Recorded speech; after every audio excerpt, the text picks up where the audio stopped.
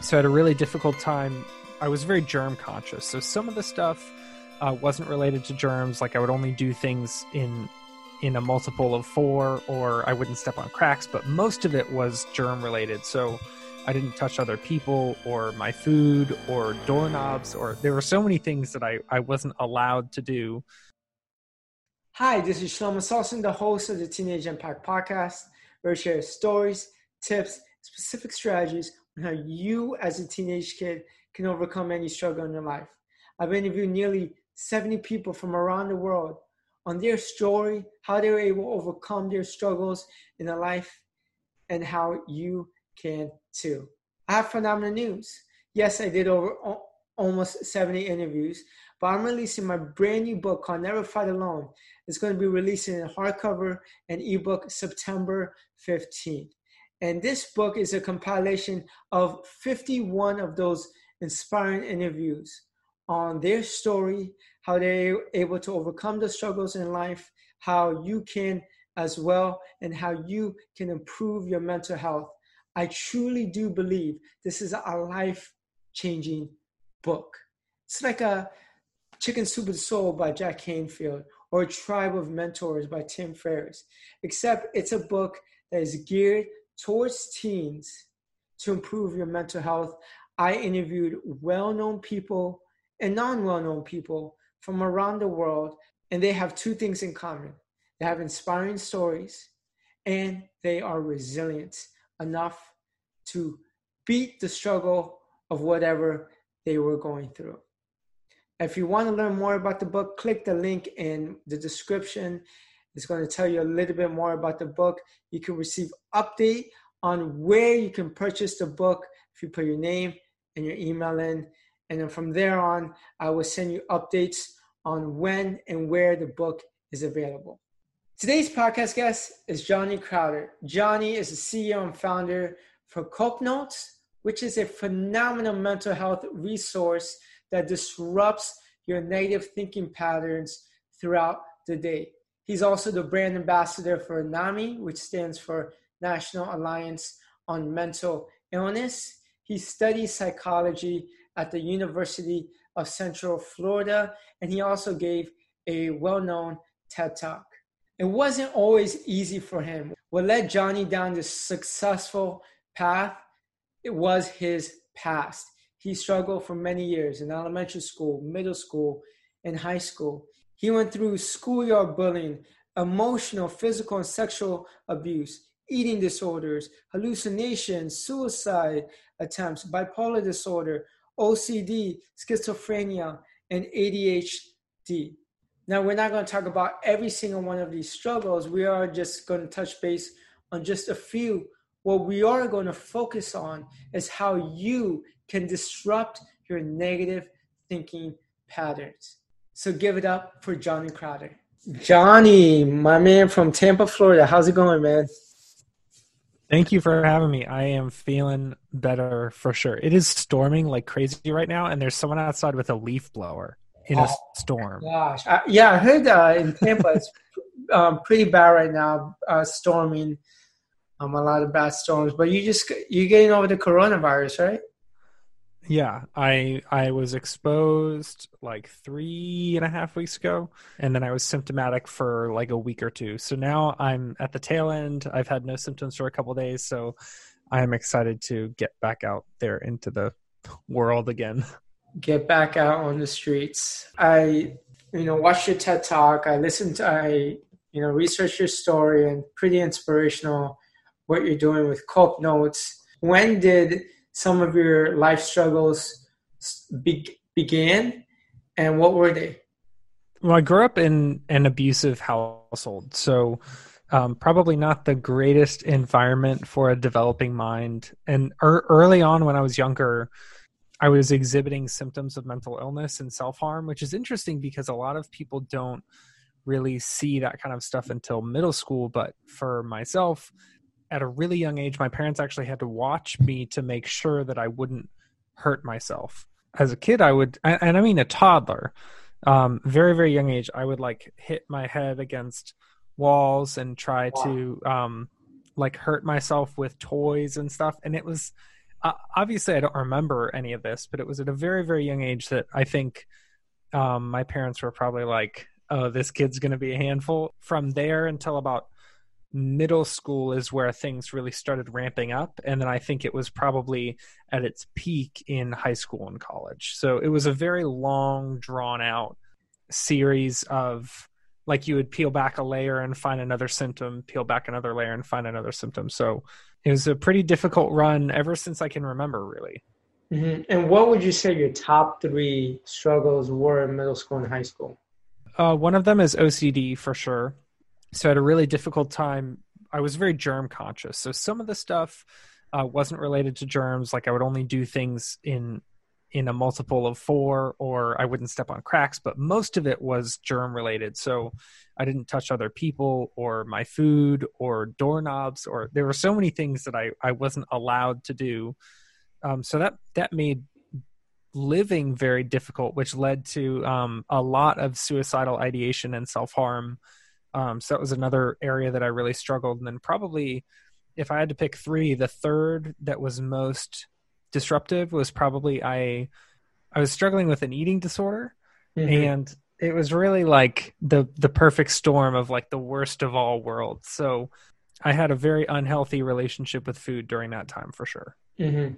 And can you clarify what OCD is, just in case, people are listening? A lot of people just throw in the word OCD like it very loosely. Oh, they're very conscious about certain thing. Oh, you're so OCD. But can you actually clarify the exact definition of what it is?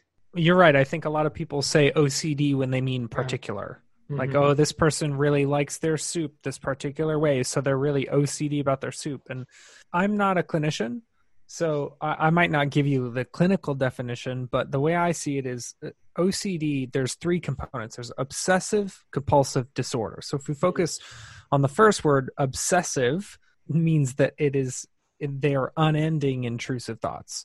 So these thoughts are barraging you. It's not like, oh, I wish that painting was straight.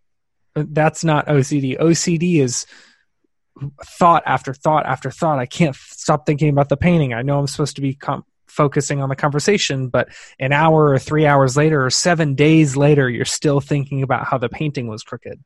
So that's the obsessive part. And then the compulsive part is, at least for myself, keep in mind, I'm not a clinician, but for myself, it was behaviors. I would engage in these really compulsive behaviors, ones that I didn't agree with. Like, the classic one is like turning light switches on and off. But I think a more personal example was not stepping on cracks. I would have to look at the ground all the time, and I couldn't step on cracks, and I couldn't sit near windows was another thing. The first part, the O in OCD, for me had a lot more to do with my thoughts, these intrusive thoughts that I didn't want, that I couldn't prevent. And then the C, compulsive, was more related to my actions and how I was doing things that I didn't really want to do.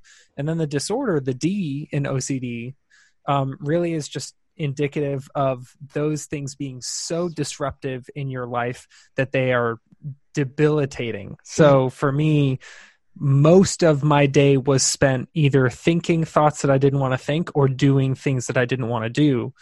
And that created disorder in my life. And how did being OCD lead to your suicidal ideation? Well, it made being awake and alive excruciating. Like, it was, if I wanted to make a sandwich, it would take like 50 minutes. Wow. It would take so much time because I had to lay the first piece of bread just right, and I couldn't touch anything. And then I had to, if I laid this one piece of cheese wrong, I'd have to start over and put everything back in the container, put everything back in the fridge, and then leave the kitchen and then come back and try it again. And it made very simple tasks like taking a shower or brushing your teeth so emotionally taxing and frustrating that I genuinely didn't want to be alive anymore because of how difficult everything was. I just figured, if stuff is always going to be this hard and this complicated, then I don't want to keep living. I didn't know that things could eventually get better. I just figured this is kind of my lot in life. And what did you do to make things better? or try to do? Well, for a long time, I just tried to get as good as possible at OCD. I tried to be like, okay, well, if I'm not allowed to step on cracks, then I'm going to get really good at avoiding cracks. Uh-huh. Or I'm going to learn where I can walk and where I can't walk and avoid certain things. So I thought, well, with food, I'll only eat things with utensils, and then that will make it a lot easier to not touch my food. So I think at the time I thought I was coping healthily, but really I was just limiting myself based on what my OCD said I could and couldn't do. Mm-hmm. I know in your TED Talk, you said there was no exact turning point, like how you see in movies or inspirational videos. When did things start to get better and how? My TED Talk is about how there wasn't really a moment like that. So I don't know how to answer that. I think it was just this long, gradual, frustrating experience where every once in a while I would catch myself doing something that didn't line up with what I thought my OCD could and couldn't allow me to do. I think part of it, one thing that really helped me was therapy, because my therapist helped me understand which behaviors I wanted to do and which behaviors I did not want to do. I think the more aware you are of the nature of your behavior, the more, I don't even want to say control, because control is a very OCD kind of thing. Yeah. But the more conscious you are of the way you're behaving and where those behaviors are coming from, the more leverage you have to determine how you will behave in the future. So I think sitting down with a therapist really helped educate me on basically identifying my behaviors. And I also would say I did go to school for psychology, and that helped a lot. So like learning about it personally in therapy, but then objectively like in a textbook or something, that really created a healthy balance. If you can go back in high school, in middle school, what would be the things that you would do differently to cope with it better? I would have started going to therapy way earlier. I only had to start going to therapy because it was like mandatory counseling, and I fought it for years before that. And I would definitely start going to therapy earlier. If I knew what I know now, I would stop allowing stigma to get in the way of me talking about it or understanding it. Like I would lie to myself about how I felt because I would stigmatize what I was feeling. So I was judging myself for how I felt. So I would just lie and say that I didn't feel that way, so I wouldn't feel bad about myself. So I think I would engage in treatment earlier, and I would work on reducing my self-stigma for sure. Why do you think opening up at a young age is hard? Well, you, as a toddler, you think that you're the only person in the world. And then when you become aware of other people, you almost get more selfish. You're like, well, I know that there are other people, but what I really care about is what they think of me and what they can do for me and my relationship with them. So it takes a while to get to a point where you're like, wow, some people just aren't going to like me, and that's okay. And I think especially in middle school was where I started thinking like, oh no, I have pimples. And like people are going to think I'm ugly because I have pimples, or, you know, whatever I was judging myself for, it was around what other people would think of me. With mental health, it was the same thing. It's like, I don't want to tell anybody I'm dealing with this because they'll think I'm crazy, or they won't trust me, or they won't like me, or whatever. So a lot of it had to do with just the way other people would perceive me. Many times in life, we get stuck. You know, we feel stuck, whether it is a certain mental health struggle, whether we're trying to get a career off the ground, whether we are trying to get better grades, whether we are constantly getting bullied and we don't know how to get people to stop. They just feel stuck. What is one actionable step someone could do right now or today to get unstuck? Well, I've been reading a lot about exercise and diet like my whole life. I've been fascinated with like how your body responds to the fuel you put into it and then the energy that you spend with that fuel. And one thing that I've noticed as a common thread is just surprising your body is really healthy. So if you always eat this thing every day, try switching it up and having something else, and your body will adapt. And if you're so used to doing the same type of exercise every day, switch it up. And that surprise is kind of what jump starts your system, and your body goes, oh, we were kind of being lazy before, but now we really have to apply ourselves. I would say a great way to feel unstuck is to purposely do something different. So for me during quarantine, so before quarantine, I never watched movies like ever. I've seen maybe like 10 or 20 movies my whole life. Why? I'm 28 years old. I just always am. I'll either play music or I'll go outside, or I'm not really like a movie type of person.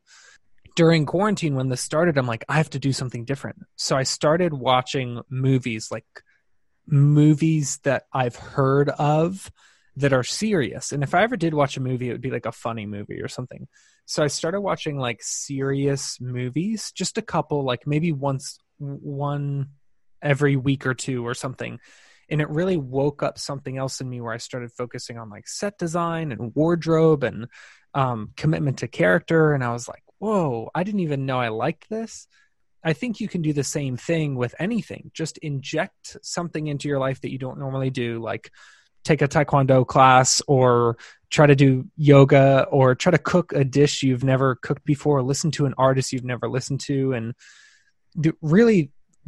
that change serves as evidence to your brain that you don't know everything. Mm-hmm. So it's a good way to remind yourself that the world is bigger than you think. And most of the time we only feel stuck because we feel like the world is very small and constrictive. Mm-hmm. Tony Robbins, not sure if you know who he is, but big self-help guru, who's been transforming lives for 40 plus years, celebrities, worldwide figures, big name people, presidents. And he always uses this analogy with the golf swing. He's totally off with the ball, but all it takes is a tiny shift in the body or a tiny shift with your swing to actually get the ball in the hole or close to the hole. And sometimes all it takes for us is to make that tiny, tiny shift that we do, like 1% shift in your day to make things right and get unstuck. So I love to tell people that when people always tell me, oh, I don't know what to do. I'm not making enough money, or my business is not taking off, or I'm not getting good grades, or these things are happening to me. Dude, I mean, even in the TED Talk, I say something like, if you change your direction right now by just a degree, you won't really feel like you made a difference at all. But down the line, you'll see how big of a difference it made. So I'm a big fan of small steps and small changes. Of course, we all wish we could wake up tomorrow and just be like, okay, today is the day I revolutionized my life. But in all likelihood, it's going to be a long, slow process. And those little changes do make a big difference over time. Not just little changes, but also consistent action. Mm-hmm. Same things over and over and over again. A little bit every day. Like you said, very small right now, but the huge change you won't notice it till years down the road. Oh, yeah. But you always talk about, and I've heard you say, if someone thinks negatively all the time, how to stop that negative voice in your head and replace it to something a little bit more positive. Can you get a little bit more deeper into that and how someone can do that? Well, obviously that's what Cope Notes is designed to do, but I don't want to spend the whole time talking about what I do. If you're curious about it, you can go to copenotes.com and read about it. Mm-hmm. But I think a more practical piece of advice is make sure you are taking in some sort of stimulus that conflicts with your negative worldview. So, you know how when you're really sad, you want to go listen to a sad song? Mm-hmm. Yeah. I'm saying do not that. I know that it feels like good in a really morbid way to just soak and wallow in your sadness. And sometimes I think that I actually think it's really important to feel your feelings. Like if you're sad, be sad. But when it comes to negativity, where you doubt yourself and you think that there's no hope for the future and you're very critical, I think that what you can do to interrupt that is make sure that you have something on hand, like something on deck to catch yourself. Like step one is recognizing you're stuck in a negative thought pattern, but step two is interrupting it on purpose. Put something in there. If you have a go-to song, like I have a playlist, you can do whatever you want. But for me, music is kind of my language. So I have a playlist that I made it's called Calm Down. And it's a bunch of songs that really chill me out. And when I find myself getting really anxious or really doubtful about my future, or I get really angry about something, I put on my Calm Down playlist, and that's my way of interrupting that negative thought pattern. But for you, it could be, if you have a breathing exercise you like to do, if a certain stretch, or you go on a walk, or you pet your dog, like just actively get in front of that negative thought train and be like, I'm going to put a rock on the train tracks so that we can derail this thing. Mm-hmm. How many times does someone have to do that until they no longer have those negative thoughts? Or will they even interrupt in the long term? I don't mean for this to sound negative, but it is okay if you never get to a point where you don't think negative thoughts anymore. We know that we think tens of thousands of negative thoughts on a daily basis automatically. We have automatic negative thought. That's something that happens in the brain. When you imagine yourself failing a test, you didn't mean to imagine that. Your brain did it. I don't mean to speak out of pocket. Like maybe a clinician can be like, no, there is a way to only think positive thoughts. But in my experience, it hasn't been about stopping, like getting to a point where all of my thoughts are positive. It's been more about being able to better identify if a thought is positive or negative. And then if the thought is negative, actively employing something that can combat it. And it's about shortening that gap. So the gap between you having the thought and identifying it, and then identifying it and doing something about it. I'm trying to make all those windows shorter so that I respond more quickly. Mm-hmm. My brother-in-law, he told me, back when he was in his early 30s, what he used to do is when he used to get anxiety or thought negatively, he used to just block it out by just going la la la la la la la la la la la, like kind of like a little bit out loud until it goes away, and then he continues with the day. Talks to himself and give himself like a pep talk until it kind of goes away. And then he would automatically like recognize when you're having those thoughts like, oh, I'm not worthy enough, or I'm not going to get into this college, or I'm going to fail this exam, or my parents or my friends told this about me, so it must be true. We always get these outside factors. And I think sometimes the best thing to do is quickly recognize you're having those thoughts and give yourself a quick pep talk. Or like you said, put some calming music, or whatever works for you. I think everyone's different. What are some of the best mental health resources out there? And you can actually go into Cope Notes a little bit if you want to. Sure. Well, yeah, one of my goals is for Cope Notes to be one of the best or the best mental health resource out there. And if you're listening to this or watching this and you don't know what Cope Notes is, we help you train your brain to think healthier thoughts over time. So all the stuff that we're talking about, that's what we specialize in. So once a day, we send a text at a random time, and all of our texts are, whether it's like a psychology fact or advice or encouragement or a journaling prompt, it's written by peers with lived experience. So these are people who understand, who have been in your shoes, who get it. It's not it's not a bunch of jargon and like stuffy clinical talk, but then they're reviewed by a panel of mental health professionals to make sure we're not just texting people like smile and be happy today. We actually want to text people helpful stuff. And then people can respond at any time, and it's completely anonymous. So you can say whatever you want, whenever you want. And I always tell people, picture it like a journal that reaches out to you every day. A lot of people, like every single therapist I've ever been to, has said, you have to journal. And I've said, no, I've just totally not followed that advice at all until the last couple of years, when I started journaling, and I realized it makes a big difference. So this is a journaling tool that on the days when you feel like getting better, on the days when you feel like staying in bed all day and not getting dressed, not talking to anybody, Cope Notes is there on every type of day you will ever have. We are that consistent positive interruption to your negative thought patterns. And over time, the goal is to equip you to handle and cope with life in healthier ways. So it's not designed like for people with specific diagnoses or anything like that. It's just for anyone who's interested in getting mentally and emotionally healthier. Mm-hmm. And it's kind of like sending affirmations to people every day? So a lot of people think that that's what we do. They think that it's affirmations like you're strong, you're powerful.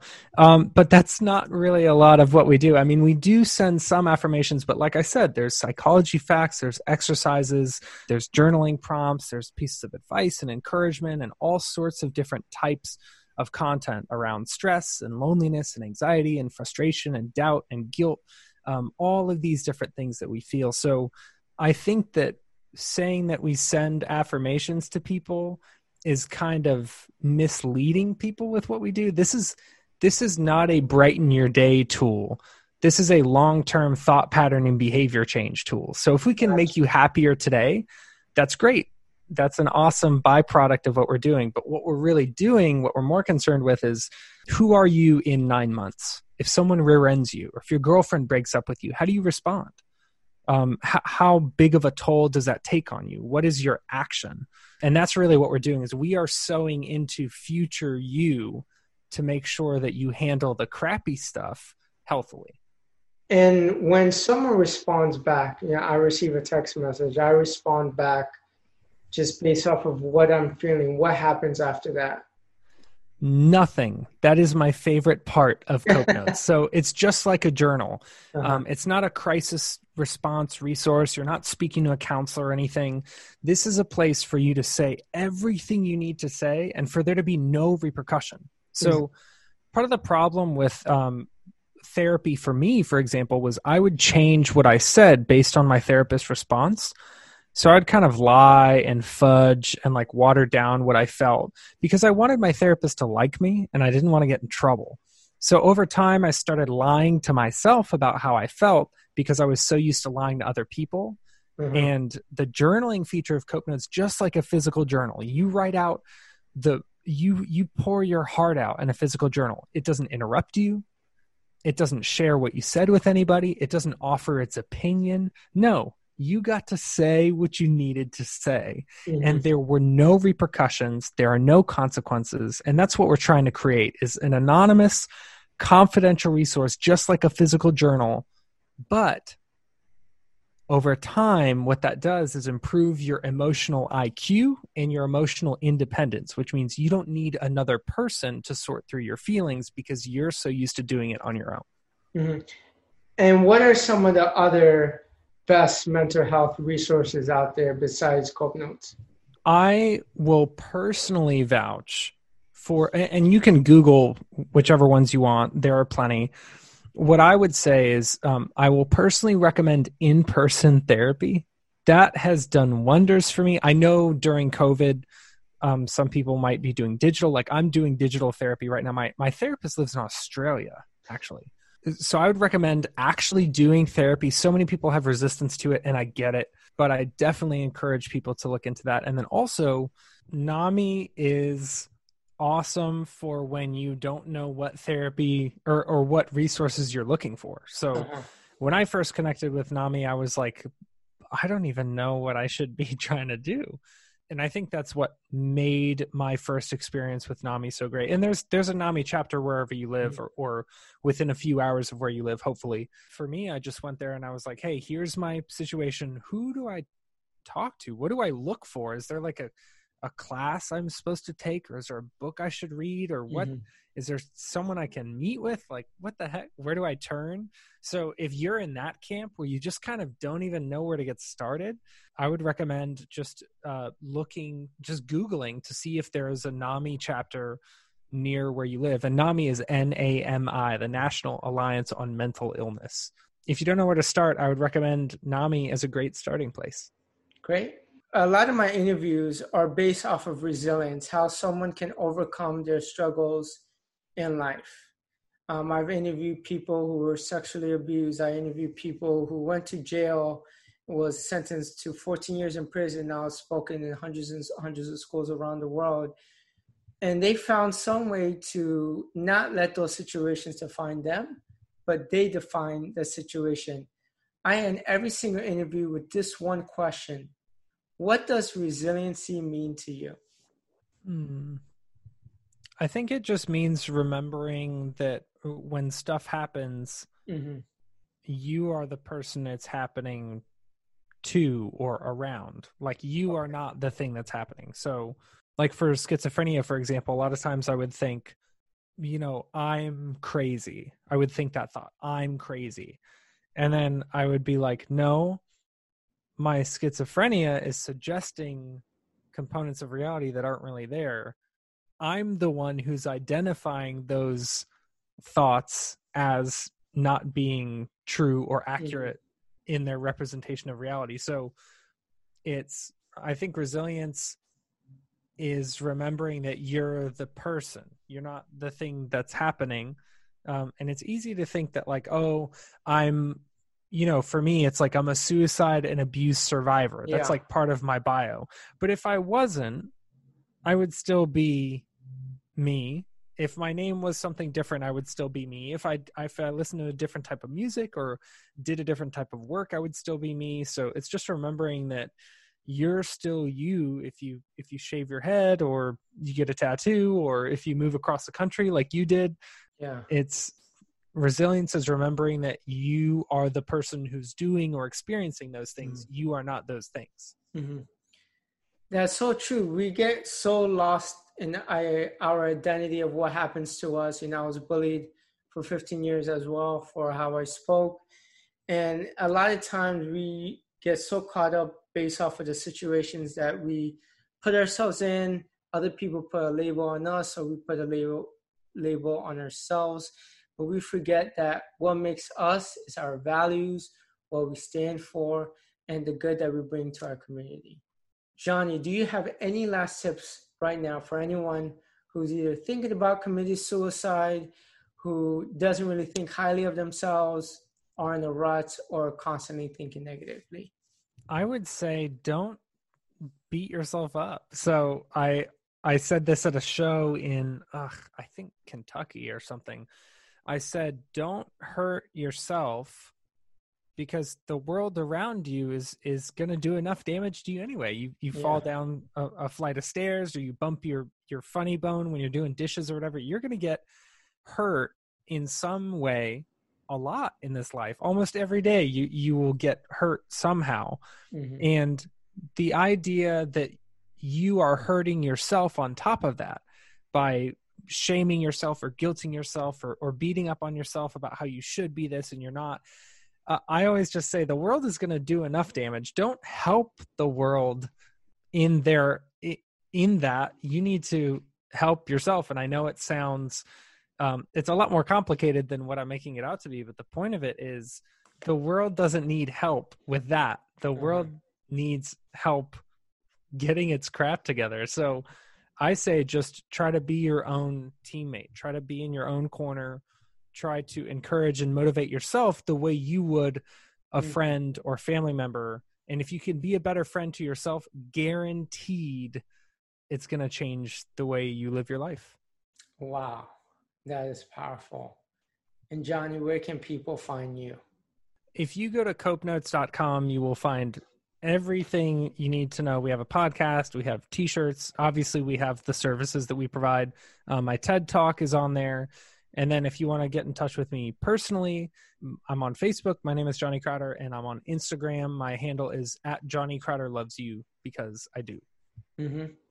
Awesome, man. What a phenomenal interview. Going into this interview, I didn't even realize you're from Tampa, Florida, and you have such an inspirational message. There is this one quote I want to take away from your TED Talk. I don't put the degrees on my wall, I don't do that, but I do have the scars to prove it. I mean, something along those lines. I didn't phrase it exactly, but man, keep on shining a light, man.